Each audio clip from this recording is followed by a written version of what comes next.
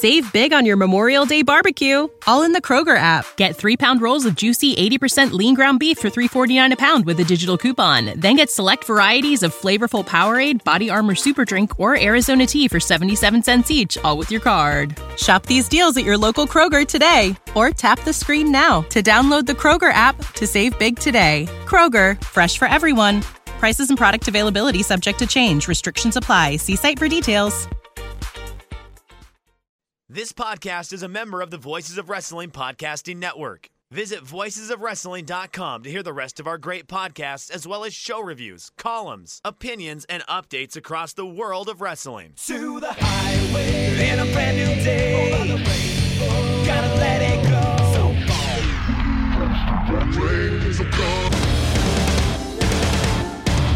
Fast to freedom. Dance tonight together. Hear everybody singing.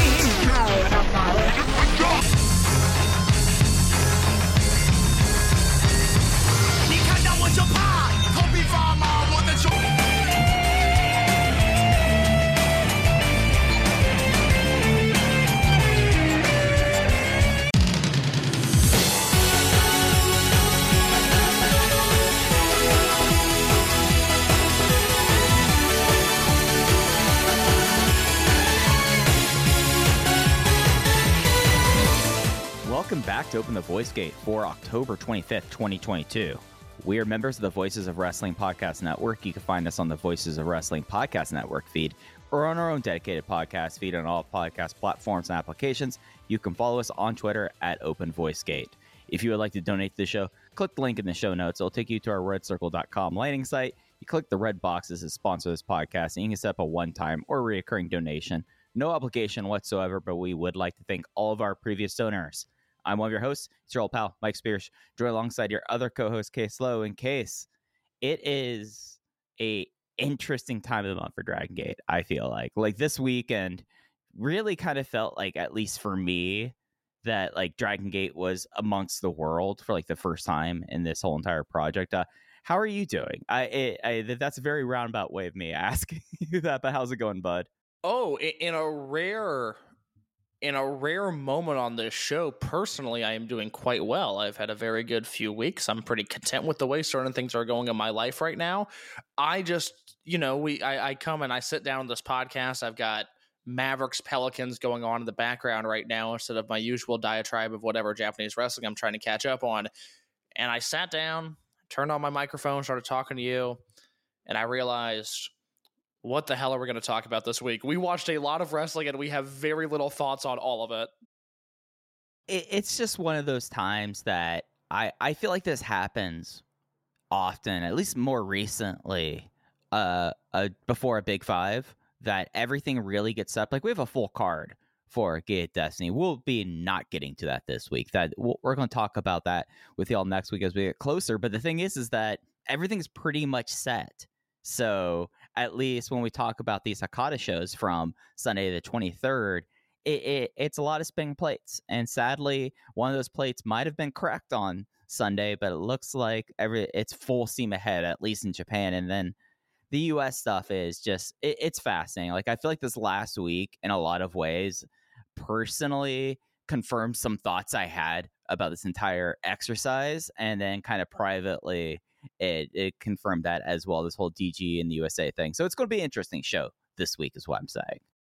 Yeah, I certainly hope so. It seems like in Japan, Ryo Saito took an Adderall and was like, okay, we're going to do full match cards. Let me book out 2 weeks in advance now, which is very odd for Dragon Gate specifically, even 2015, 2016, 2017, when, like any other promotion, we were getting cards ahead of time. The fact that we got the full Gate of Destiny card this week, I think, one, makes this podcast a little bit awkward because we have a bunch of stuff to talk about that we're not going to talk about this week. We're going to wait until next week. And then two, we watched a bunch of shows that weren't very good. But yeah, there's a lot going on right now. At some point, I have fallen behind on what is going on in Mexico. I saw this afternoon that there is a scramble match with, among others, Fujiwara and El Hijo del Vikingo, as well as Brazo de Oro Jr., who I quite like from the little bit I've seen of him. Yeah, So I'm high on Brazo. yeah, he's got it. There's names in that I really, that's a DTU match that's on YouTube, so I'm gonna check that out. There's the DTU match where Shun and SB teamed. I haven't seen that yet. That's on Dragon Gate Network. There's a bunch of stuff in Mexico that I haven't got to that I will at some point. But this will be a U.S. and Japan show with these 2 Fukuoka shows that happen over the weekend, and then the smattering of U.S. indie dates that were worked over this past week. Yeah, so without any ado, let's just get straight into Fukuoka. It was the usual day-night doubleheader at Across Fukuoka on the 23rd. The show will be up on the network, or the shows will be up on the network until the 30th. As usual, there is wrestler commentary, but I didn't check to see who it was. But just overall, just off the top case, felt like a pretty standard Fukuoka doubleheader, which coming from me is not like lauding them with praise. It just kind of was 2 wrestling shows that they had to do at this building that night, and they taped it. Yeah, it's not that standard, Dragon Gate May, Cork, and Hall show or that standard Dragon Gate Osaka number 2 outing. When you say a standard Fukuoka show, that is not exactly high praise. And these were 2 shows that I certainly did not live up to any sort of praise being bestowed upon them. Now, I thought the first show was better than the second show. I actually was borderline notebook on one of the matches on the first show, and then something happened, which we'll discuss in just a minute. But these shows were pretty lifeless. I think they survived pretty well. Where were they at last? That was the Kobe double shot was last week. I thought in Kobe they did a really good job of maneuvering around no Yamato and no Shun and no SB.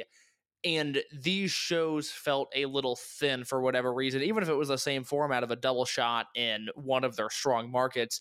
These were really the first shows, I think, post-World, when you had guys in Mexico and guys in America and guys really all over the world, where it's like, okay, we're missing something here. There are missing elements on this show, and it would be greatly appreciated if they could come back, which luckily on November 6th they will.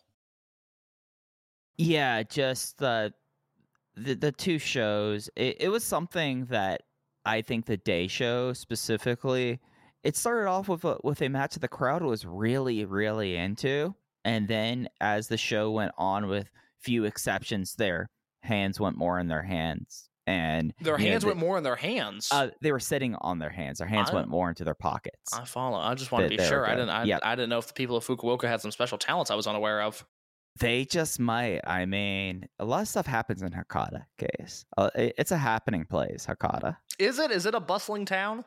When I looked into Hakata, when I wanted to look into and write about the Hakata Star Lanes, it's an interesting city. Like, it's like one of the top 10 biggest cities in Japan, but it's like part of like these big population centers that are trying to get people not to move to Tokyo and Osaka in a lot of ways. And because I'm a massive nerd, I kind of find that stuff fascinating. So yes, Hakata is a happening town. However, what they replace Hakata Star Lanes is not happening whatsoever.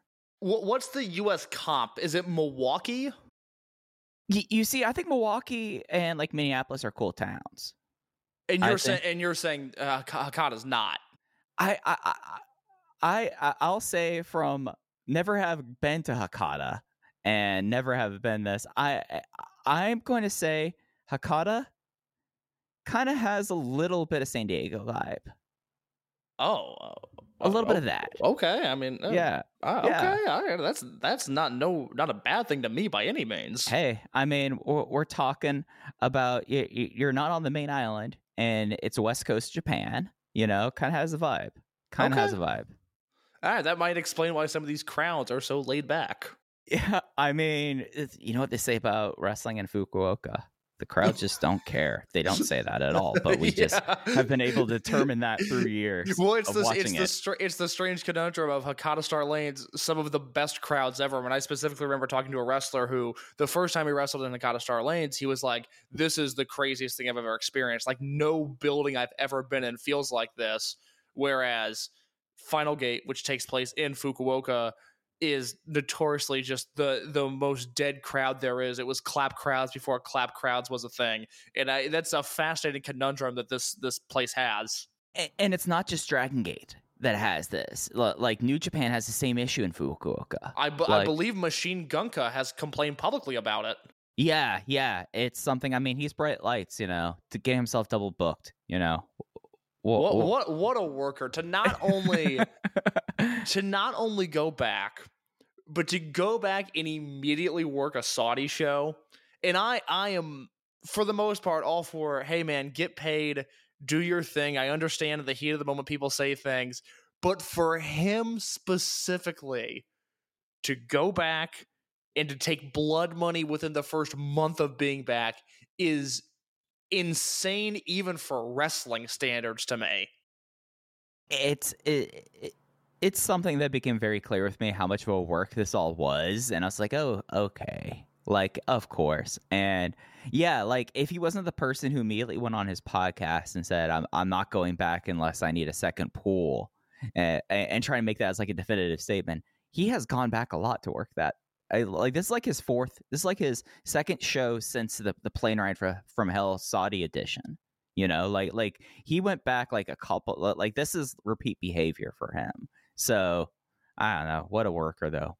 I hope he gets his pool because he's not a good wrestler anymore, and that's a bummer. Because there's some 2012, 2013 Machine Gunka matches that I am all about, and that is long gone. And I'm glad that I no longer have to get myself excited for a 3.25 star Carl Anderson match because it just doesn't deliver to the way that I thought it would. Who thought that Doc Gallows would be the more interesting person of that group like 8 years in? Look, as somebody that once owned a Cliff Compton t-shirt, I have known for a very long time that Doc Gallows is an interesting human, and anybody that has heard the Cliff Compton Doc Gallows Nigeria story, which I haven't listened to in probably 7 or 8 years now, I'm sure there's probably deeply problematic parts of it that I just do not remember. Now that I think about it, it probably sucks. Maybe revisit before, maybe come back and I go and rewatch it, Case, or re-listen to it rather. And is it bad? I'm just guessing because that was like 2010, and Doc Gallows treads the line pretty closely in 2022. So in 2010, I shudder. All right, I gotta go back and listen to episode 59 of the Art of Wrestling podcast with Cliff Compton and Colt Cabana, where Cliff Compton walks Colt Cabana through that Nigeria story. That was how the world was introduced to the Great Power Uti. When I met CM Punk in 2013 and had him sign 2 Ring of Honor DVDs of mine, CM Punk compilations, not just like random Ring of Honor shows, I was wearing a Cliff Compton t-shirt that when I met CM Punk, he said, "Hey man, I like your shirt." And I said, oh my God, thank you so much. So I have a dark past. That is probably the worst thing of me on the internet is a photo of me in a Cliff Compton t-shirt. I would love that erased from history, but I don't think it's going to happen. So yeah, I need to go back and re-listen to that because maybe I have fond memories of a story that is unfortunately very fucked up. I mean, I watched one episode of like the Vice Tales of the Territories thing, and that's basically what that show is. So yeah, is that good? No, okay, not at all. It is Table for Three for an audience that probably would be better off just watching Table for Three on Peacock and not hunting out Vice TV. Yeah, because I was not in the dark side of the ring the first season, and then I got into it. Like I actually thought they ended up doing a really good job with some of those episodes, and it doesn't seem like that's a thing now, or maybe there's just a long delay between the next season. But the Tales of the Territories thing did not strike me as interesting, and if that's your review of it, then I know all I need to know. Yeah, I really like Darkside. I thought that given the tight ropes you have to walk when doing that kind of content, I thought that they did it as well as one could, and then they immediately jumped off the tightrope into the safety net at WWE, and we see it happening pretty much. Look, we talked about it on this podcast a while ago. People love WWE, and I will never understand it. I don't get it. I have no allegiance, nor loyalty, nor nostalgia towards them. But we've seen it with the Triple H thing. People, and it's like you always say, they just want the company to be 5% better. And it got 5% better, and people lost their minds over it. And I just will never understand that. You know, like the weird thing now is that I was saying that like that was my fear about AEW. Really, is that people just want WWE just 5 to 10% better and more competent. And you know, I'm not. This is not an AEW show. I don't do those anymore. But there's an argument to be made that that's what it ended up being. And then Triple H comes in, and it's like, wow, we already have one version of an adaptation of this. Why would we want a second done by someone who's already been seen as a failure? You know, not to mention the fact that it seems like he's still massively burnt out booking wise. It sounds like he didn't have enough time back on the shelf to refresh the playbook. Burnout and vindictive, coming back really angry that he already got his ass kicked once. And I've been of the belief really since Dynamite debuted that I don't think they're different enough from WWE. I want that show to feel way different than just a good episode of SmackDown. And, I think there have been times where they've come close, but it's never really hit the vision of what I was hoping it would be. Did you see there were some talks of NXT Japan starting up again this week? And then I read a Reddit thread. I love making fun of Reddit. This isn't even a knock on Reddit, but just the comment that I read of like, oh, Triple H should really talk to Dragon Gate. I think they'd be a very nice partnership for NXT.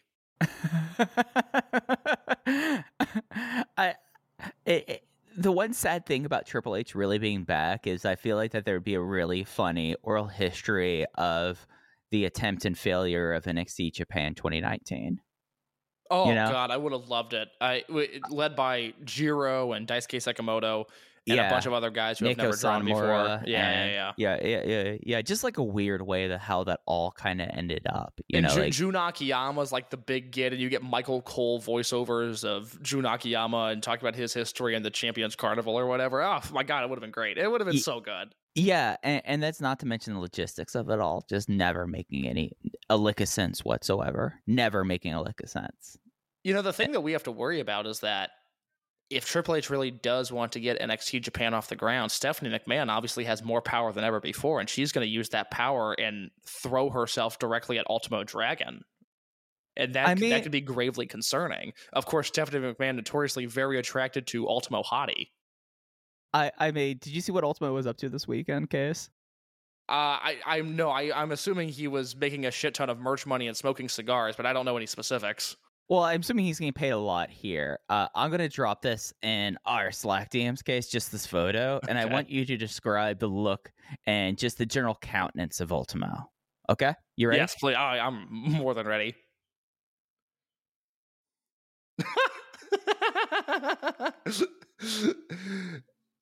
That's okay. So he's in a mocap suit, but it's not like a real mocap suit. No, it just looks like a really tight Adidas tracksuit. It looks like a wetsuit. So we have Ultimo in a wrestling ring. I think this is Pro Wrestling Revolution's training school. So we're talking West Coast Pro, like that group of people, doing mocap for Virtual Basement. And the funny thing about it is just not the fact that he is wearing a wetsuit case. What else does he have on? He's got his mask and then his shoulder gimmick too. That's a really funny photo. Yeah. He has the classic WCW Nitro light blue with the red and gold mask and shoulder pauldrons on, and then a headband over the mask. It's tremendous. I just retweeted this photo on the Open the Voice Gate account. So when you're listening to this and you don't know what we're talking about, at Open Voice Gate on Twitter. Well, podcasting is a visual medium, and this is something that we had to refer to immediately. I don't know why that's as funny as it is, but that's really funny. It's amazing. So, Hakata. So night one, we opened. Here's the thing. Yeah. This podcast might be an hour. It might be an hour max. What I want you to do is I want you to run through the results, and then we'll talk about the stuff we have thoughts on. Absolutely, that's what I was about to suggest. So, on the afternoon session, we opened up, and this is on YouTube, into perpetuity with Natural Vibes versus Ebrats, KZ and Strong Machine J versus Kai and Hio. Strong Machine J won with the machine suplex on Hio in 8:25. Match 2, 10-man tag. It was the entire complement of M3K. Masaki Mochizuki, Susumu Mochizuki, Mochizuki Jr., Yasushi Kanda, and Isha Nahashi going up against Don Fuji, Genki Horiguchi, Problem Dragon, Mondai Ryu, Kaito Nagano, and Ho-Ho Lun. It was the Yokosuka cutter from Susumu on Nagano. Singles match was match 3. The singles match of the afternoon was Madoka Kakuta going to a time limit draw with Big Boss Shimizu. Match 4, Eita and Yosuke San Maria. It's the spirit of love. It's the spirit of February 2022. And they lost to BB Hulk and Diamante when Diamante hit Maria with a heart attack. They're calling it the super. All right, let's see if I can pronounce this rightly. It should be Super Antebraco was the name for the heart attack. Semi-main, Natural Vibes versus Gold Class UT, Jason Lee, Jackie Funky Kamei versus Kota Minoura, Benkei, and Manarita. It was a spear on JFK for the semi-main. And the main event was Dragon Kid and Shuji Kondo versus D-Courage of Yuki Yoshioka and Dragon Dia. The match result was a referee stoppage when at about 15 minutes into the match, Dragon Dia went up to the top rope trying to do a Firebird splash.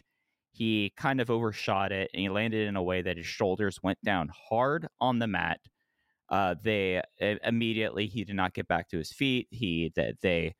Yagi waited like 20 seconds, then called the match for Dragon Kid. And then that was it for the main show, for the afternoon session, ending on a very weird note. Yeah, it was a real bummer because I think with a clean finish would have gone 4 stars on that main event. And I've said all along, I for as excited as I am about this Twin Gate match that we seem to have confirmed now that got set up on the evening show, I think Dragon Kid and Kondo versus Dia and Kakuta would have been a really excellent match. And it's not that the D-Courage versus Natural Vibes match that got set up won't be good, but the chemistry that D-Courage have with Dragon Kid and Kondo, I just think would have been really special. And this match, prior to Dragon Dia getting injured, was far and away the best thing of the weekend. Yeah, I was 3 3/4 even with that finish, so that would have been a 4-star match for me easily, and it would have been my match of the weekend. Yeah, it just was something that like Kondo and Dia have like the crazy chemistry that Kondo has with certain small guys. Like, it's not everyone that he's that great with, but there's certain guys you get in the mold and it would make sense with Dragon Dia and Dragon Kid that Dia would. And that was really kind of fun with that. The rest of the show, the time limit draw was, I mean, they did the first 5 minutes, they gave away that it was a time limit draw when neither of them took a bump, and they did back and forth running shoulder blocks for about 2 minutes. So that 20-minute time limit draw, that was Shimizu versus Kakuta, and that was an instance of a really boring 15-minute match and then a really, really good last 5 minutes that sold me on the idea of this Twin Gate match, which is set up to be Shimizu and Jason Lee versus Dia and Kakuta, assuming that Dia is healthy, which obviously everybody here knows my thoughts on Jason Lee. I think Big Boss Shimizu is a phenomenal worker in big matches, especially when he wants to be, and I think he'll crush it in this environment.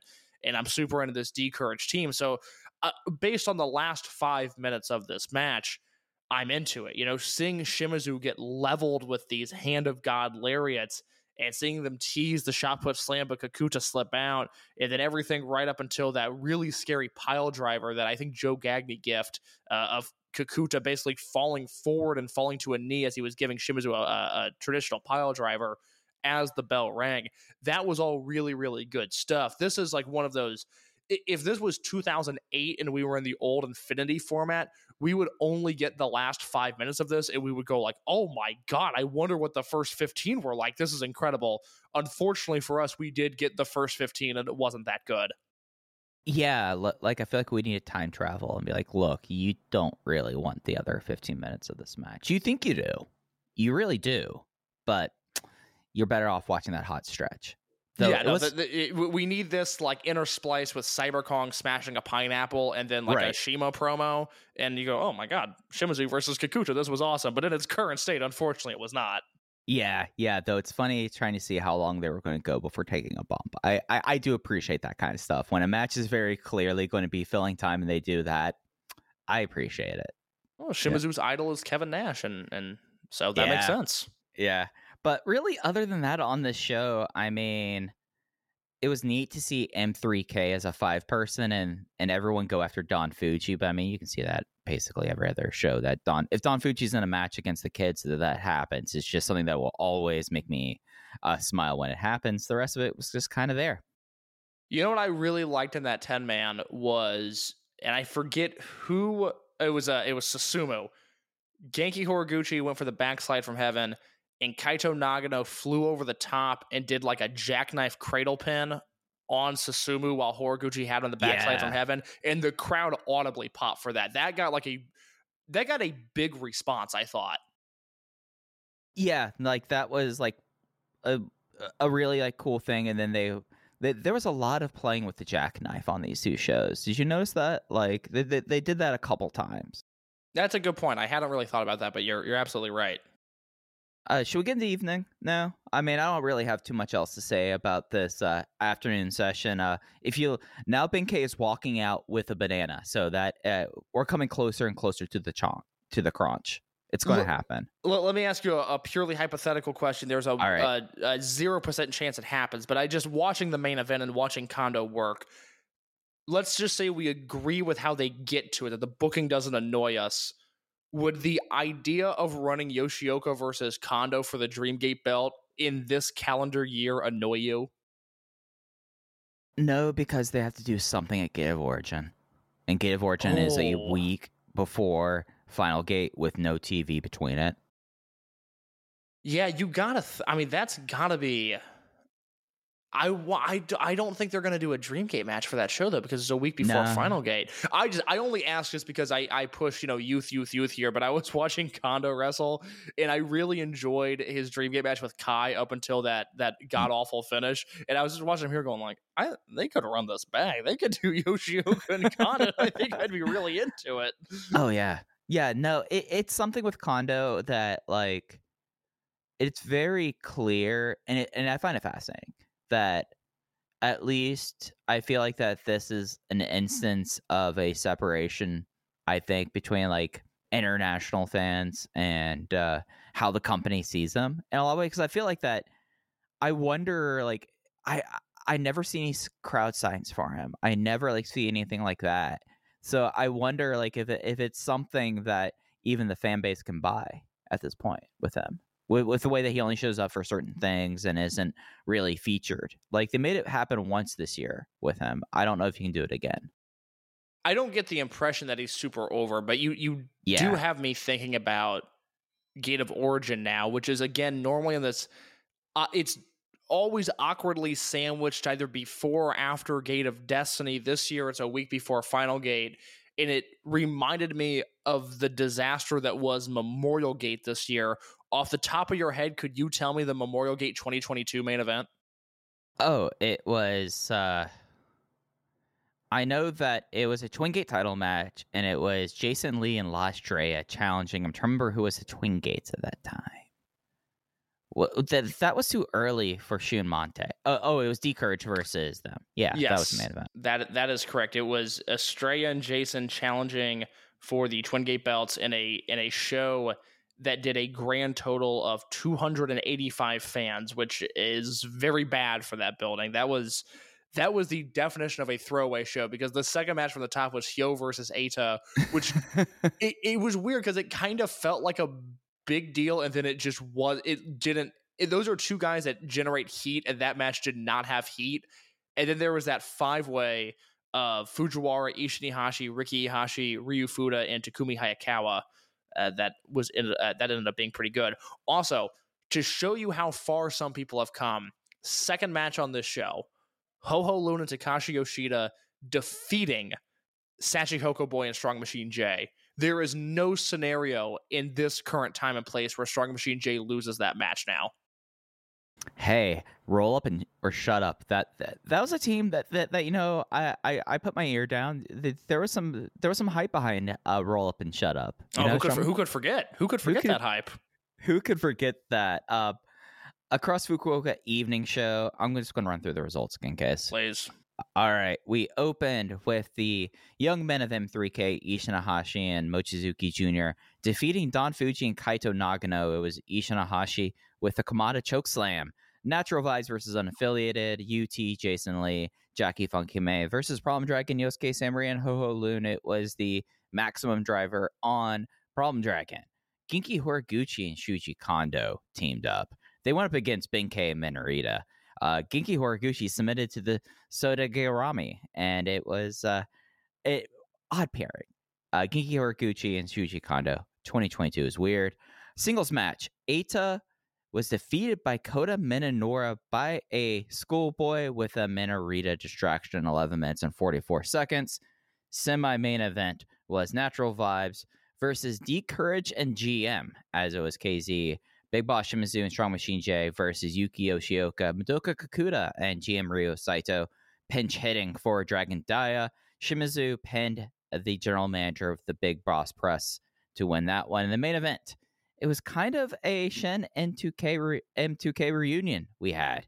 Misaki Mochizuki, Susumu Mochizuki, and Yasushi Kanda teaming with Dragon Kid versus Kai, BB Hulk, Hyo, and Diamante. Zebrats Kai won with the authorized Ganosuke clutch on Susumu Mochizuki. And yeah, this was this was dry. This show was a show that before we started recording, I told Case my highlight of the show was Ryo Saito doing Dragon Dai's entrance. And I stand by that. Yeah, this was tough. This was definitely the lower percentile of Dragon Gate shows this year, which is interesting. I mean, I liked the opener. I thought Ishin and Junior versus Fuji and Nagano was good. Nagano had a very good weekend, I thought. Where are you at with him just in terms of overall enjoyment? Here is a note I have on that very match. Really happy with Nagano right now. He's in this nice space where he is completely proved himself on like the initial step, and I'm enjoying him right now before I'm ready to see him take the next step. I like Nagano. You know, he's managed to kind of answer some of the bigger questions I had about him, but you know, I think everything so far, if his body holds up and if he's able to perform the way he wants to, there's a lane for him, and that's something I wasn't necessarily certain when he debuted. You know, something that I would really like to know, and I don't know if there's ever going to be a way to get to the bottom of it. It might be something I ask Jay next time he's on the podcast, but Dragon Gate has introduced 3 relatively undersized wrestlers in the last 3 years. 4 if you count Estrella, but I'm going to leave him out because this might sound harsh, but I don't look at Estrella on the level of worker that these other 3 guys are. But you have Nagano, you have Minorita, and you have Jackie Funky Kamei. And I think what's so interesting is that after all of these guys debuted, we had conversations about their size and, you know, oh, well, you know, there's going to be a ceiling because these guys just, you know, they're only so big and you know, they're going to be in this babyface role, but are they going to be able to garner sympathy? And at least through the early stages of Nagano's career, he's been able to prove that. Kamei and Minorita have obviously gone on to do pretty great things in their young careers. There are 3 undersized guys that wrestle in 3 distinctive ways. And I would love to know if that is an intentional thing to make sure that we're never going to confuse Minorita for Kamei. We're never going to confuse Kamei for Nagano. Kamei has this really grounded, exciting, fast-paced technical style. Minorita has become this incredible character wrestler. And Nagano has become this innovative high flyer, which I certainly didn't see coming. You know, obviously I didn't see it happening in the future exhibition matches. And even from his debut with Kai, where he was throwing a million drop kicks, I didn't think he was going to be busting out these corkscrew head scissors the way that he's doing it. But I would just love to know if there was a conscious effort within the company to go, these 3 guys are small, these 3 guys need to be different, or if that is just happenstance. Because I think if these 3 guys were in an American wrestling company, they would blend in. There wouldn't be that difference in style that makes these 3 stick out the way that they do. And I think that some of it might be, and the company has done this since day one, a willingness that it doesn't necessarily mean your seniority on a roster. If you're someone that you think you can play a certain role and completely, I guess for lack of a better word, like you said, differentiate themselves, but like Minorita found something and immediately jumped onto it. It took a while for Jackie, but when Jackie kind of figured out there, and a lot of that with Jackie, I would say, is he's really picked up on the crowd connection thing. And I think that enables it. But it is something that if this was on a U.S. roster, or if these were, I mean, honestly, Kabune and Kamei both would still be in black tights right now. Like like that's something also. It's like it's not just in the U.S. I would say that like major Japanese promotions also wouldn't necessarily get behind them immediately and let them kind of find themselves in the way that Dragon Gate has. The only other company that I feel confident saying that I feel like that they would kind of figure them out would have been DDT, because DDT does not have that block that a lot of the more traditional companies do. No, and that's something that, over the next few years, I'm going to be really curious to see what New Japan does, because they had that State of the Union address basically 2 months ago where you and I were kind of looking over at each other going, well, it seems like they want to be Dragon Gate. It seems like they want to do Dragon Gate things, especially with the way they want to expedite this young boy process. And that's such a great point that I think is particularly interesting on this week with SB Kento doing what he's doing in America, where he's on excursion. He's 22. You have Nagano, who's developing this personality. You have Fujiwara, who's about to come back from Mexico and have this huge match against Eita. All of these guys would still be in a personality-less black tights young boy development stage if they were in New Japan or, God forbid, Noah. I mean, they probably quit by now if they were in Noah. And that's not to say that one thing is better than the other, although I think you would say that. It's just it's the Dragon Gate way is working, and it's really nice to see it pay off. Yeah, and I'll get more into SB Kento when we talk about the excursions, but like that is a thing that, like, when Obari announced that, like, a lot of that I looked at as like modernization, and Dragon Gate just, as per usual, is ahead of the curve in that regard. I mean, look at what's been the successful promoting things, So what has worked in Japan over the last 15 years, and now who is pushing young, attractive wrestlers and developing talent as quickly as possible. Exactly. Speaking of young wrestlers, I'm going to cut you off here. This weekend was 1 year of Takumi Hayakawa, aka Minorita, in the company. He debuted last second on a set of Fukuoka shows due to an injury to Keisuke Ikuta. Amazing what happens in a year. And now he's been, in this great character for, close to 7 months now.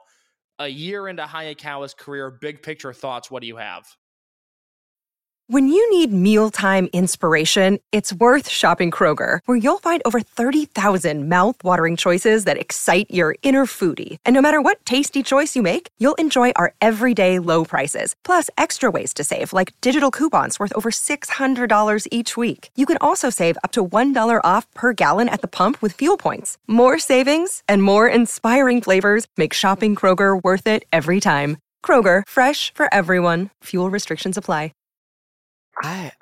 He's really proven me wrong in a lot of ways, like it's something that, and I was just not open-minded about him, but he's found this path, and it's something that, like, I really like. I know, like, I brought it up last week, but it's not just character work with Hayakawa / Minorita. Like, he's really, like, it's something that, he is undersized, but he wrestles in a way that's uniquely his own, like we were just talking about.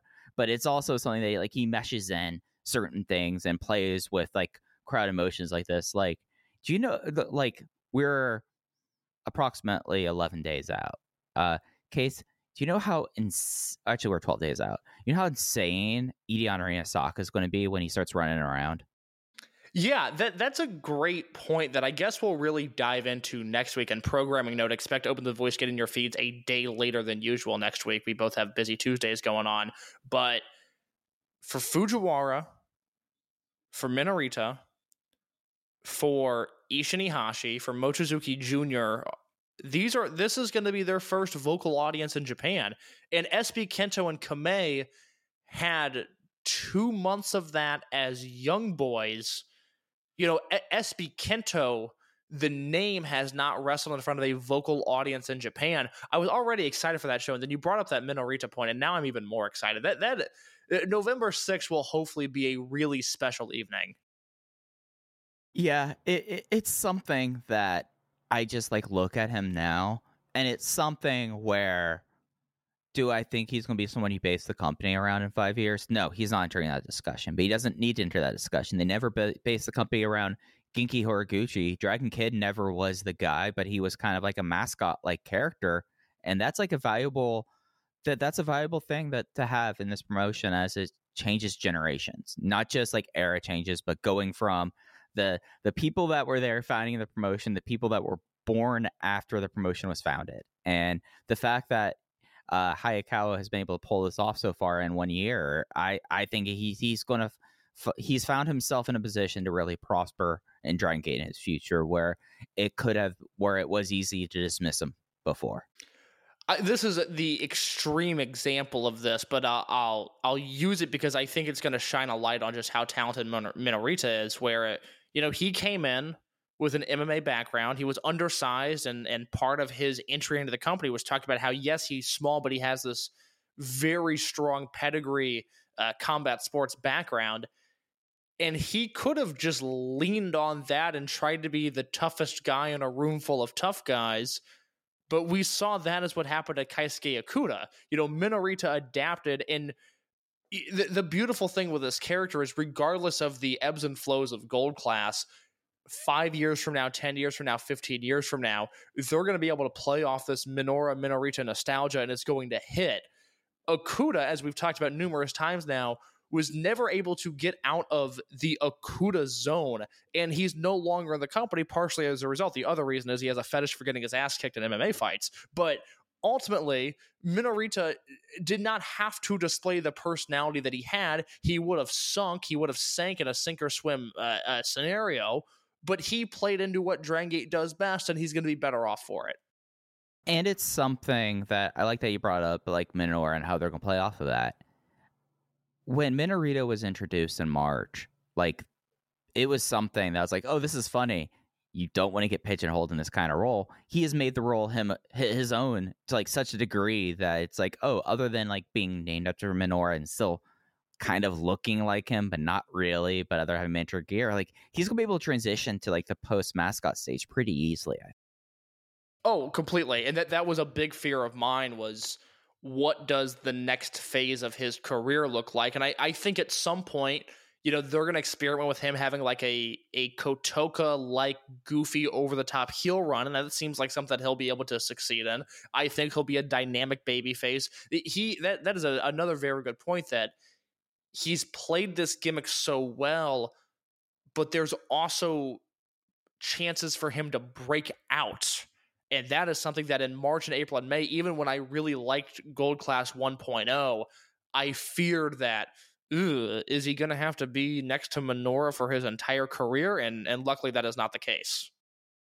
Yeah, so he's coming up on the anniversary, and it's going to be fun now, because now we could really like take the step back like we are able to do it with Ishin and what he did for his anniversary. And then we're coming up Minorita, and then I guess coming back, is it for Fujiwara in a way? What do we do with Ryo Fuda other than need to let him cook for a while? Fuda, we put a pin in. Yep. We'll talk about him at the end of November, what he's done in the year, what he can do better in the next year. The problem is that I am going to be so annoying if Fujiwara versus Eita is a legitimately great match. I mean, I am just going to become so over the top with my love for Fujiwara in a way that, again, he is just, for all of the wrestlers in the world, now that CM Punk is apparently inactive again, Takuma Fujiwara, to my personal interest, is the most interesting wrestler in the world. Punk was number one as long as he was going to wrestle. I'm always fascinated by what he does. Fujiwara is now the guy. And if that Fujiwara versus Eita match is legitimately great, which I think it should be, oh my God, I am not even going to know how to act on that podcast. It's going to be 1 year of him with an excursion, with him hitting Cork and then going back to Mexico, getting the hell out of Dodge before that god-awful Dragon Gate Noah show that's going to occur. I am going to be so annoying if Fujiwara comes back and is better than ever. Aren't you pretty happy that we're going to be doing a near instant reaction? So you're not going to have to bottle it up. You're going to be able to get it out of your system. Yes, yeah. We don't know exactly when, but we're going to do audio on November 6th, the same day as Gate of Destiny. So that'll be in your feed. And then that following week is a Corkin show, and then that Noah Dragon Gate show, and we'll figure some stuff out as we go along. But you're going to get same day audio for Gate of Destiny, if not same day, then very early Monday morning. So we'll figure that out. But you and I think, are both super, super excited for that show. Vocal Fans is great, but I think the card looks great as well. Yeah, I'm someone that I think I'm on like the far edge of clap crowds not bothering. So like I'm not the person to really like judge like your tolerance for clap crowds and stuff like this, because I guess really because since I watch just so much more Dragon Gate than anything else, I'm used to the seconds making noise, I guess. Well, that's what I was going to ask, is what Japanese wrestling are you watching right now that isn't Dragon Gate? I've been catching up on GLEAT. GLEAT is I think there's nothing interesting things going on there, and you know, I have to keep tabs on OG Shiba. You know, I'm a sick person. Of course you do. Newest members of 60 Seconds, OG Shiba. Yeah. I have to. Not that I want to, I have to. This is something that I mean, this is kind of the week where I can kind of do this. I wonder about my brain sometimes, guys. Oh, don't worry, I do too. A lot of people do. Like, don't be like let's not like just say like this is a cry for help. Like, it's pretty. Yeah, but I wonder about my brain when it's just like, oh, so what's OG up to? That is a legitimate thought that crossed my head. Before you got on this call, I was looking at his Twitter account and I saw Kotoka talked about the gym, and I immediately went like, did he open up another gym? That's how useful things in my life, like skills. I could have learned how to ride a bicycle. I can't ride a bike. Can you swim? Oh yeah. Mama Spears wanted the kids out of her house. It's just, why would I? If someone like goes and travels to Dallas Fort Worth, they would realize very quickly why I never bothered to learn how to ride a bike as a kid. But yeah, no, swimming. Mama Spears had to find ways to get us out of the house. Yeah, my parents did not. They didn't care. They were just like, do whatever you want. Which is why I consumed as much wrestling as I did. But how many gyms is Kotoka up to? So Kotoka, who I always kind of, after he left, I wanted to keep an eye on him because I was kind of wondering, because he had like such a unique story in the company to begin with. Like, he was a part-timer for a long time because he was an on-air TV reporter, and then went all in for wrestling and left, and things were kind of dark for him for like a little bit. Like, he was like a bartender for like 6 months, and like he was talking about like, oh, I don't know, but he's up to, so Kotoka, like after that opened a gym chain. It's called Kiki, spelled exactly as it spells, phonetical, and he's up to 9 gyms right now. 9 gyms, and he started launching them in 2019. So this isn't like a slow roll. Like, this is happening very fast for him. Yeah, I'm delighted at his success. I mean, it seemed like Kotoka had lived a very hard few years. His last few years in Dragon Gate, he was hurt. He didn't really seem happy. I mean, on top of being physically unwell, it seemed like, do you remember rumblings of him being mentally unwell for a while as well? I don't want to say like psychotic, but just very unhappy. Yeah, like that was one of the rumors. It was like, oh yeah, no, Kotoka's depressed. But like, it was like, oh yeah, because I mean, he was someone that, I mean, his wrestling career was unique to anyone else in Dragon Gate for a long time. So like, he wasn't like onboarded the way that standard rookie was. So like, he got to a point where he was having so many injuries, and I think that it kind of built up. And you know, at his age, he was a little bit older. He just kind of felt like it was time to move on, and he got to have a match with his brother. So now, I don't even know if I know that full story. When you say he wasn't onboarded like a normal rookie was, what do you mean by that? Because of like, so Kotoka for a period of time, and I want to say it was basically right up until when he was Mr. High Tension Shiba.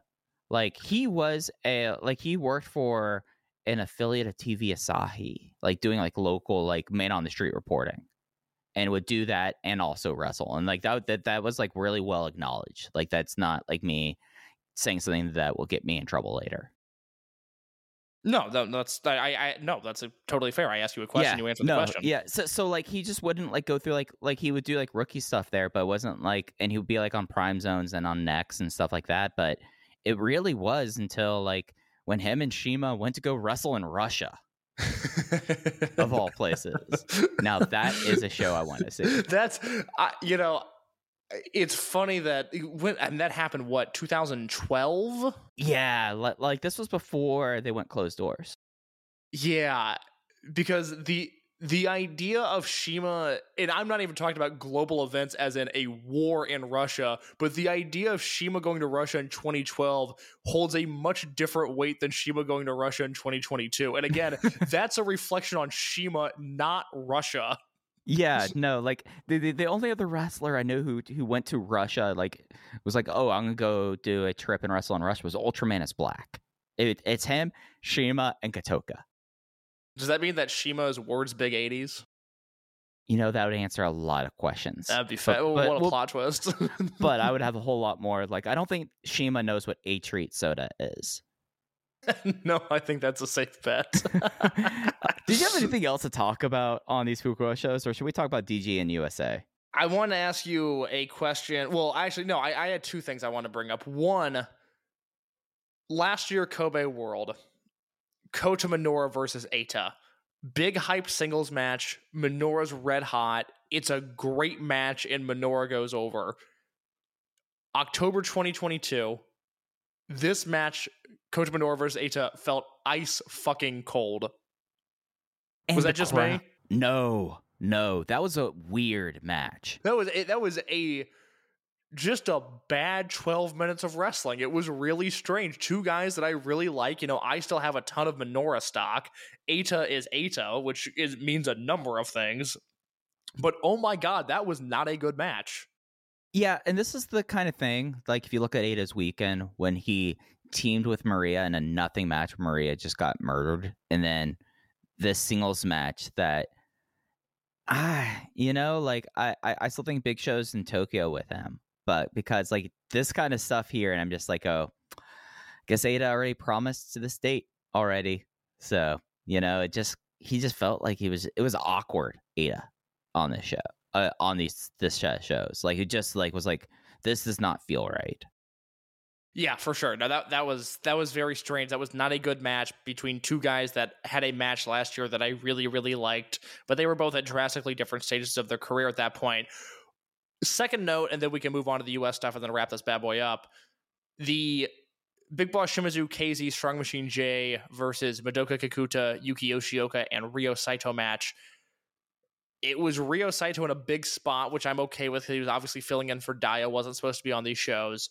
But it got me thinking, what was the last good Ryo Saito match? And specifically, the last time you came away from a match thinking, wow, Ryo Saito looked good, not some big multi-man that he just happened to be in. Oh, man, we're going to have to go back. All right. Ryo Saito's last big singles match that I thought he was great in. I'm having to cage. It can be a multi-man match, but it had to be partially because of Saito. Because like there's that Jimmy's versus Verzorktis bands match, which is a great match, but I don't think it's great because of Saito. Yeah. I liked a lot of the Team Boku stuff. Like I had a high tolerance for Team Boku because it was just idiots being idiots, and I think that's I'm always out there for guys being guys. You know, I think I found like the last great match he was in. By the way, okay, it was actually in this building. It was Open the Twin Gate #1 contendership tournament match. Masaki Mochizuki and Takashi Yoshida defeat Team Boku of Bokudamo Dragon and Ryo Saito. Wow, I do not remember that. Yeah, let me grab my... I'll have to like look this up. But here's the thing about that match. That match was in January of 2021. Yeah, I'm looking at it now. God, we were just knee deep in the pandemic watching Team Boku matches, weren't we? And I was thriving. I'm smiling thinking about Team Boku right now, Case. What an interesting time in our lives. I can't go see my friends.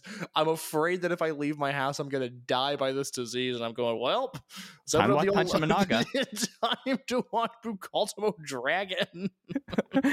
Time to watch Double Dragons. Oh my God. Okay. So this tournament it was Dragon Kid and Yamato versus Don Fuji and UT. Mochi and Yoshida versus Big R Shimizu, Bukaltamo Dragon, and Ryo Saito. Kagetora and Yosuke versus Benkei and Shuji Kondo. And Diamante and Eita versus Jason Lee and Estrella. And I remember that match. That match was great. I went notebook on Diamante and Eita versus Jason and Estrella, which makes sense because I just read those names out loud. And everybody that's listening to this podcast knows that is extremely my shit. I don't remember the Saito match though. I don't want to go back and rewatch that, but now I'm curious. No, you don't need to. You don't need to. If we're not going to step that, I have the next one. And I do remember this match being an absolute banger. Yeah, what is it? Are you ready to go back to pre-pandemic times? Yes, oh God, I hope we're talking about the same match. I'm going to be so excited if you clock this one as well. This is an Edion Arena Osaka number 2.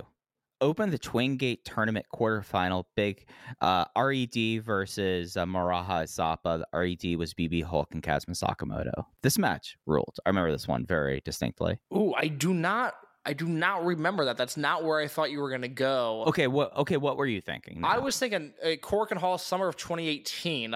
So we're going back 4 years at this point. Don Fuji, Ryo Saito, and Willie Mack against Genki, KZ, and Punch Tamanaga. That match was disgustingly good given some of the names involved. Willie Mack come back, please. Oh, I would love that. Willie Mack was great. His friendship with Don Fuji, like, we need to bring back, we'll do Autumn Adventure Tag League. Actually, we're getting a little late about that. We'll kick off the new year with this. Don Fuji and Willie Mack reunite in a Twin Gate contendership tournament. I know I've told you this before. I don't think I've ever told this on the podcast, but enough time has passed. A few years ago, Willie Mack worked at AAW show, and I went down and talked to him when he was selling his merch, and I was just like, hey, Willie, I just want to say I really liked what you did in Dragon Gate. I just want to know if you had any plans on coming back anytime soon. And he just looks at me and goes, oh, you watch that shit? It's like, I'm like, yeah, I watch every show. I'm a big fan. He's like, oh, yeah, I don't know if I'm going back or not. Some things have to sort of play out first. And I went, all right, man, good talking to you. Like I said, watched it, really liked it, man. Good to see you. Have a good match. Just, it was total, he was bewildered that anybody had seen that stuff. Yeah, I remember like he had like a double title match. Like he brought belts for the Excursion, and then Shun Skywalker had like a championship wrestling from Hollywood. It was championship wrestling from Hollywood and the House of Hardcore Twitch TV title, I believe. That's your next Spears Ovation project, is finding out who's the linear House of Hardcore Twitch TV champion. Do you know that I was already searching on Cage Match see if House of Hardcore is still an ongoing concern? I hope. There's no place for Tommy Dreamer in this industry. I hope that's not a thing anymore. They have not had a show since December 2019 from Waukesha, Wisconsin. Good. Challenge of the Super Friends. Boy, this is a main event. Jacob and Sefa Fatu with Rikishi defeat Davey Boy Smith Jr. and Mr. Anderson. That sounds. I can't even make a joke. That just sounds that bad. Oh, do you want me to continue going down this? Let's do it. We got some. The semi-main event is Luchasaurus and Marco Stunt of the Jurassic Express teaming with Cal Hero versus tag team move. That's Nick Colucci and Swoggle and Sean Spears. I love the Swoggle kayfabe commentaries interview where he's like, in the building, I was the most over guy. It's just, TV ratings plummeted and everybody online hated me, but in the building, I was the most over guy. And it's just, I don't know. That's just a crazy thing to say. I want to throw one more match on this show at you. And yes, I already told you when the show was, but I want you to erase that statement from your brain here. Because I'm going to tell you the 6-man tag, and I want you to tell me what year this match should be from. We'll just say when this match should be from. Okay? Okay. Eric Cannon teaming with Jack Stain and the Beer City Bruiser defeat Jay Bradley, Jeff Luxon, and Ryan Cross. K-Slow, when was this match? Even before you said Jay Bradley, I was like, oh, this is like a match that Billy Corgan would book. And then you said Jay Bradley, who was Billy Corgan's favorite wrestler. That is straight up like, oh God, what was that company? Revolution Pro? The Resistance Pro? Yep. No, because Billy Corgan was Resistance Pro, but what was the Jeff Katz thing? Was that Revolution Pro? That was Wrestling Retribution Project. Fucking yes, it was. That is Wrestling Retribution Project core right there. That is like a 6-man tag of guys that are working a match on a company that is trying to get a TV deal. Yeah, and this match will only emerge like 8 years later. Yeah, yeah. That's that Wrestling Retribution Project stuff that hit right when COVID hit. I think that yeah. Jeff Katz was like, "Hey, well, since we're all home, I might as well throw this hard drive online." This is after Jeff Katz like took the money, did the show, never gave any of the deliverables, like years, and then disappeared. He came in from the cold during COVID and decided we needed to watch a lot of a wrestling project that never got off the ground with people that we probably don't want to be seeing wrestle in 2020, let alone see their stuff from 2013. There are some Kenny Omega matches there, though. It's fascinating, absolutely fascinating. Utterly insane. I think we talk about it on the DGUSA Rewind and Rewatch because this is the kind of that I made sure to put that in the notes, and that's like summer of 2012. So probably the Untouchable 2012 and Enter the Dragon 30th anniversary show. My guess is that is when we talk about that, and then that is around the time that we do the Davey Richards Team Ambition Iowa heist. But anybody that is new to this show that wants to hear about 2.5 hours of Davey Richards drama in your podcast feed for Open the Voice Gate, search for an episode called The Davey Chronicles. I cut up every piece of news and gossip that we talked about Davey Richards during the Dragon Gate USA Rewind and Rewatch series and put that into its own super episode. So that is all there if you've never heard it. It is something that we have gotten a ton of compliments on, which makes me feel really good. Yeah, it was one of those kind of cool projects that we got to do. And it's something that I'm glad we did it because at the very least, there's not a lot of stuff out there anymore about DGUSA. So I'm glad that at least we have something that at least will chronicle it into perpetuity. Absolutely. Those, by the way, Wrestling Retribution Project included, those are all the thoughts I had on that Fukuoka show. So let's get into DG and USA. We've had a kind of a smattering of stuff we're going to get into. GCW had another weekend of shows. Deadlock had a show that they taped last week go up online. And okay, between the two of us, we kind of have covered everything. I had one big point I wanted to make, and I don't know if we want to make it now or talk about the stuff we wanted to watch first. No, please make your big point now. My big takeaway from watching these GCW shows in Deadlock, and especially, Case, I know you caught this one, the match. So SB Kento last week saying, "Hey, I want to work this weekend." Boy, did he manage to find places to work this weekend. His match with Alec Price from Sunday really opened my eyes to something about SB Kento, something that we were always we thought he would be able to do, but actually seeing it happen in practice was one of, I think, in a way, being a Dragon Gate fan, I think the most rewarding thing you can get out of it is watch people progress throughout their careers. It's not immediacy here. It's something about you know, when Shun Skywalker becomes Dream Gate champion, you're like, hey, this is the guy that for years I was terrified was going to kill himself doing a plancha to the floor, and now X, Y, and Z. It's one of the more rewarding things. But as it relates to Shun or to SB Kento, on these shows, I wouldn't say a dyed-in-the-wool babyface, but we got to see SB Kento work as a face in front of crowds. And this kid, and I say kid because I'm 14 years older than him, I feel like this, but this guy, he has a command of charisma, walking into a room he's never been in, and he did it a couple times so far, and has the crowd eating out of the palm of his hands. Yes, some of that is having a very easy chant, but the fact that you have a very easy chant and you make sure they say the chant, the ring announcer says the chant, he's off to the races here because he came off from on both of these shows. Case, I felt like he came off like an absolutely charismatic god. He's going the SB Kento face run is going to be something special, and I feel like we got to see seeds of that here this weekend. Look, I said after his first match in December of 2019, I said I think Dragon Gate might have found their next Yamato, and we're two guys who are heavily invested. We care more than just about anybody else, and I think my fear is that people listen to this show and think at times we're being too hyperbolic.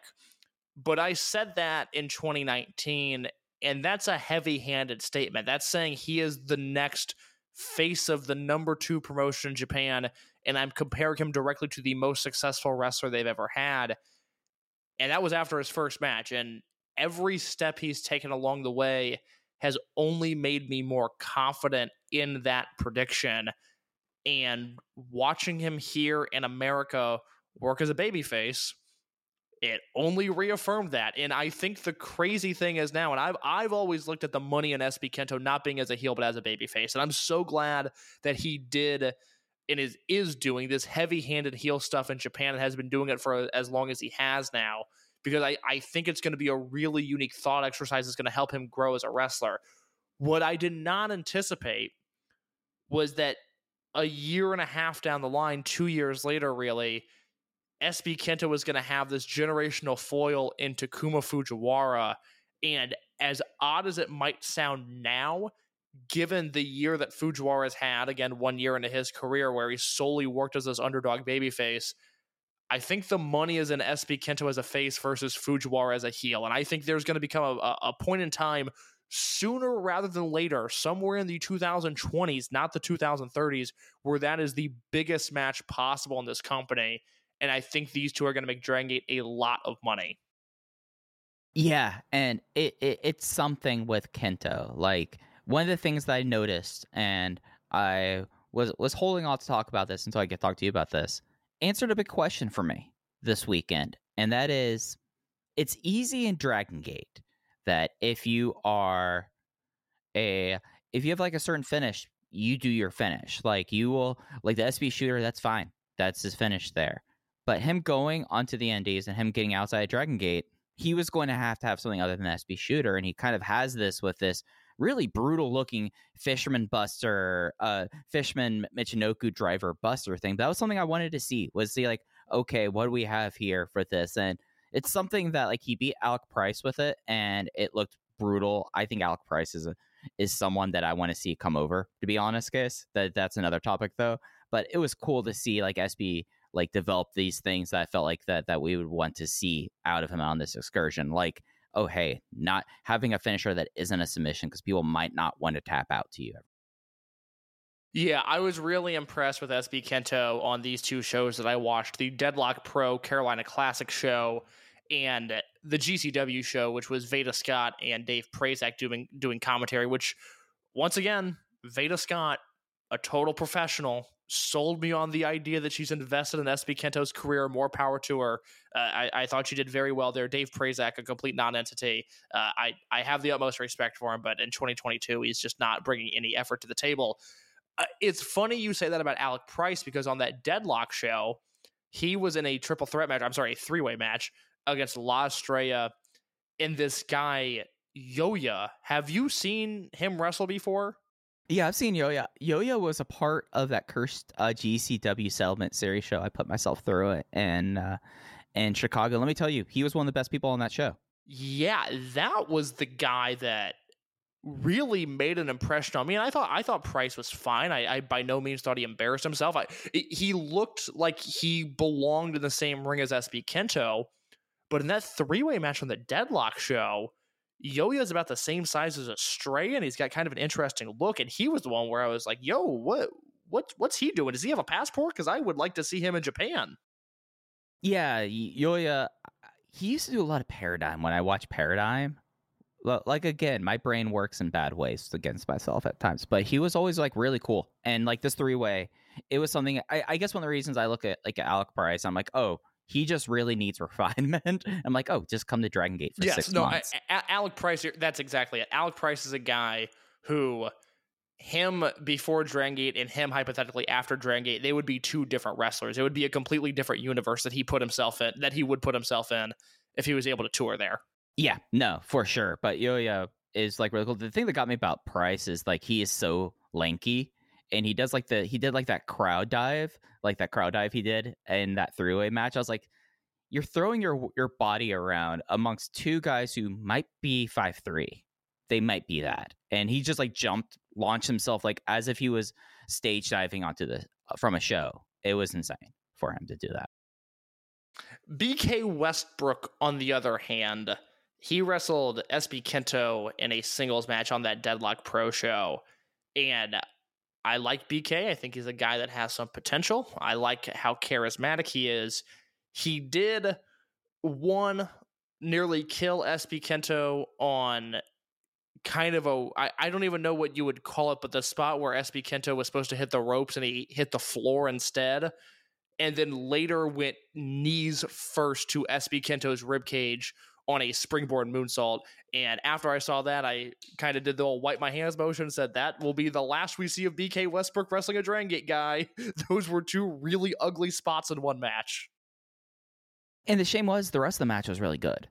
Like, at least coming to it from like our perspective, like SB Kento, again, crowd work machine, like insanely crowd work machine. And just like I know I've said this before, but Deadlock actually makes it look like that should be something you pay attention to. Like, they had lights synced up, like the production's on point. Everything about it just feels like, you know what it kind of reminded me of, Case? What's that? Now I think of it. Like, do you remember like the period, like this, I'm bad with like trying to think of the years, but it's maybe 2016, 2017, when like everyone's like, go look at Progress. Like, they do their own self-contained thing. Oh, okay. I hopefully does not go down that road. Does not go down that road. I should not feel the need to get that. What is Joe Dombrowski hiding? Yeah, no, yeah. You have Joe Dombrowski and Rich Piccini on commentary. They're great. It feels like a promotion that is trying to do like 2004 Ring of Honor, and I mean that in the nicest way possible, because Gabe Sapolsky has never had a lighting setup as nice as what Deadlock has, and that should just be stated up front. They take themselves seriously. They put out a professional product. They shoot in HD. They have backstage promos. They've added Dombrowski and Bocchini, which is as good of a combination as you're going to find on the independents. That's a major league broadcasting team right there. That is legit, and they were great in both the Andrew Everett versus Shun Skywalker match and the SB Kento versus BK Westbrook match. I'm going to make one small complaint, and this is a sign that things are going well when this is my complaint, but they were talking in the Everett versus Skywalker match about, you know, how Andrew Everett's working, you know, the gimmick now is Andrew the Giant, which is fine, whatever. They were talking about how Shun wrestles the quote-unquote Dragon Gate style and how Andrew Everett is wrestling as this powerhouse. And it just a little bit, it's not a big complaint, but it just shows that they're not super familiar with Shun. I wish they would have hammered home the idea that in Dragon Gate, Shun is a powerhouse, but they kind of went back to the trope of like, oh, it's the Dragon Gate style. These guys move fast. You got to keep up, which is fine. I thought they did a good job. I just wish those two guys specifically, because I think so highly of them, would have been able to hit the idea that Shun in Dragon Gate is like a big muscular dude who throws people around. Yeah, or at least say like, oh yeah, no, like Shun's style, like he is of the Dragon Gate school, but he is more adapted to, like, he is the steamroller, you know, you can't, or the runaway train. That's kind of his style more so than like the flowing sprint. Yeah, completely. Yeah, but that match it opened the show. I mean, Everett's just a guy. I mean, like, this is a Carolina indie. You're gonna book Andrew Everett, you know, so like, he's going to have a certain level thing. Like, I would normally be like, there's no reason in the world why Shun Skywalker should lose to Andrew Everett, but here it made sense at the very least, given what Deadlock is. And I find Andrew Everett to be a very passable wrestler, and I thought this match with Shun was pretty good. I went 3.5 stars on this. I was 3.25. I guess I should talk about like star ratings for stuff we've kind of talked about. I was 3 flat on the 3-way dance, but it was a 5-minute match. I think I liked the BK Westbrook SB Kento match more than you did. I was 3 3/4 on it.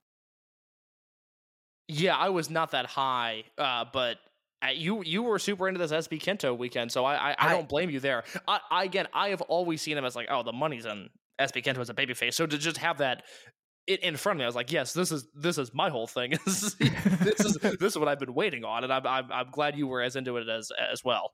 Yeah, but I think out of everything, I think the best thing I saw was the Alec Bryce match with SB Kento this weekend. Like, that was a lot of fun, and it just really kind of like shows you like the difference in a lot of ways about, oh, this person comes into these buildings, which for GCW for once, they were not embarrassing buildings, but he walks in here, it's like, dude, even already you're above this. I did not watch the show with Yamato versus Jonathan Gresham because somebody told me that match was boring, and I just didn't. I'm sorry, I just didn't want to watch it.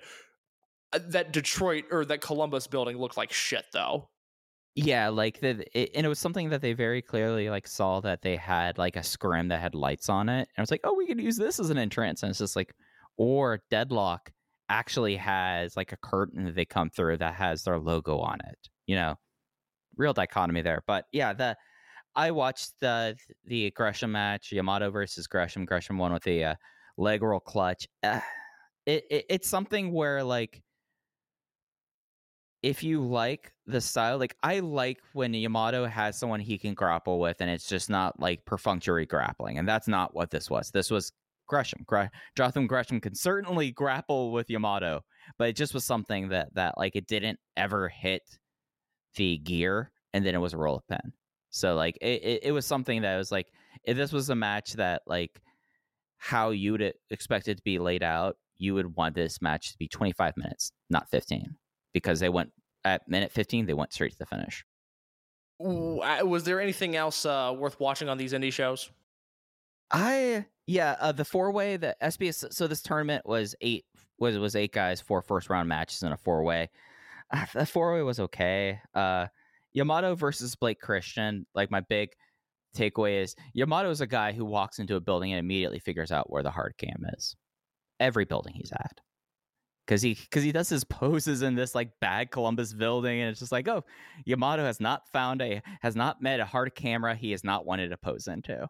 Like that was my takeaway from that match. That's very fair. Yeah.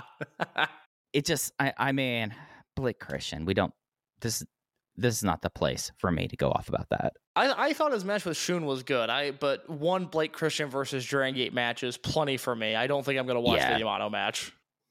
Yeah, do you want me to read you my notes I have for this match, guys? Of course. First note, immediately. Does Yamato respect Blake Christian? No. Second note, Yamato will find a body part and fuck it up. It was worked around the knee. And I said, it's so hard to take Christian seriously. Really bad Blake Christian comeback. The finish was a Frankensteiner of Almighty. My thoughts on the match, Did they sell the Frankensteiner as a finish, like they knew it could have been a finish, or did it catch them by surprise as well? Well, they mean like, oh, that's like how Scott Steiner won matches. Oh my! They explained it away that way. Yeah. God damn it! I hate them so much. And it was Veda too. That's okay. Veda still. The Veda gets the Veda. Hey, you know. I don't know why. I don't know why. Low that energy Dave so Prazak's doing commentary with you. You know, you're going to slip up. I think Veda has done a really good job. Excellent job. Oh god, that is so annoying to me for some reason. All right, that's fine. All right, those are my thoughts. I can't do the GCW thing again. I'm so sorry I asked that. That is so annoying. I'll say this. Yamato, I get why Yamato works GCW. Sadly, GCW is the pinnacle right now. Like, it makes sense there. I have no reason to ever think, other than like exposure reasons, why SB Kento should work GCW ever again after this weekend. He's already accomplished what we kind of wanted him to see on this excursion, you know? I was really hoping SB Kento would spend more time in Mexico, and obviously, you know, you and I have seen some stuff in regards to the uphill battle of getting the Dragon Gate guys on AAA shows.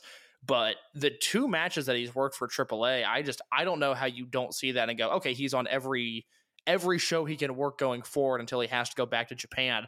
That's really where I would have liked to have seen him land and spend some time. And unfortunately, it just doesn't look like that's going to happen. Yeah, but at least with Crazy Boy, he'll get bookings down there, you know?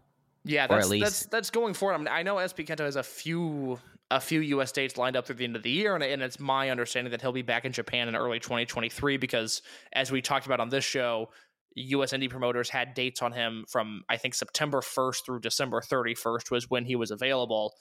I would like to see him spend more time in Mexico. I think for him specifically, for Shun and Yamato, they did the right thing. They worked as many American dates as they could. For SB Kento, I think he would be far more interesting in Mexico at this point. Yeah, whereas Estrella, get him, he's thriving on the U.S. Indies. Like, this is kind of like this is why I was like, oh yeah, this is why I said I think Estrella should work GCW, but probably not Fujiwara. I'm being proven right. Yeah, absolutely. But unless you have anything else, Case, I think that's going to do it for us this week. A solid hour 17. I'll take that. I'm good to go. Yeah. So as we said, we are shooting. I think we're playing next week. Expect us Wednesday or Thursday. There is no on-air Dragon Gate stuff until the Kobe Sambo Hall show on the 5th. They might be throwing stuff up on the network. But at the very least, next week, we will be previewing Gate of Destiny. We'll take a look at what's happening in that week. I mean, Case, they have 4. I mean, Kobe, not really, but you have 3 big shows within a period of 5 days. It's going to be nuts. Yeah, I am so excited for Gate of Destiny. So we'll talk all about that next week. A short episode this week. Expect a very long one next week. Yes, sir. So the best way to support us, of course, is follow us on Twitter at OpenVoiceGate. If you're on Apple Podcasts, Google Podcasts, Spotify, throw us a 5-star rating and review. It helps others find out about Open the Voice Gate, and we greatly appreciate it. But again, follow us on Twitter at OpenVoiceGate. Case is at _ in your case. I'm at Fujihaya. Thanks for listening to Open Voice Gate. We'll be back with you next week previewing Gate of Destiny. Take care. When you need mealtime inspiration, it's worth shopping Kroger, where you'll find over 30,000 mouth-watering choices that excite your inner foodie. And no matter what tasty choice you make, you'll enjoy our everyday low prices, plus extra ways to save, like digital coupons worth over $600 each week. You can also save up to $1 off per gallon at the pump with fuel points. More savings and more inspiring flavors make shopping Kroger worth it every time. Kroger, fresh for everyone. Fuel restrictions apply.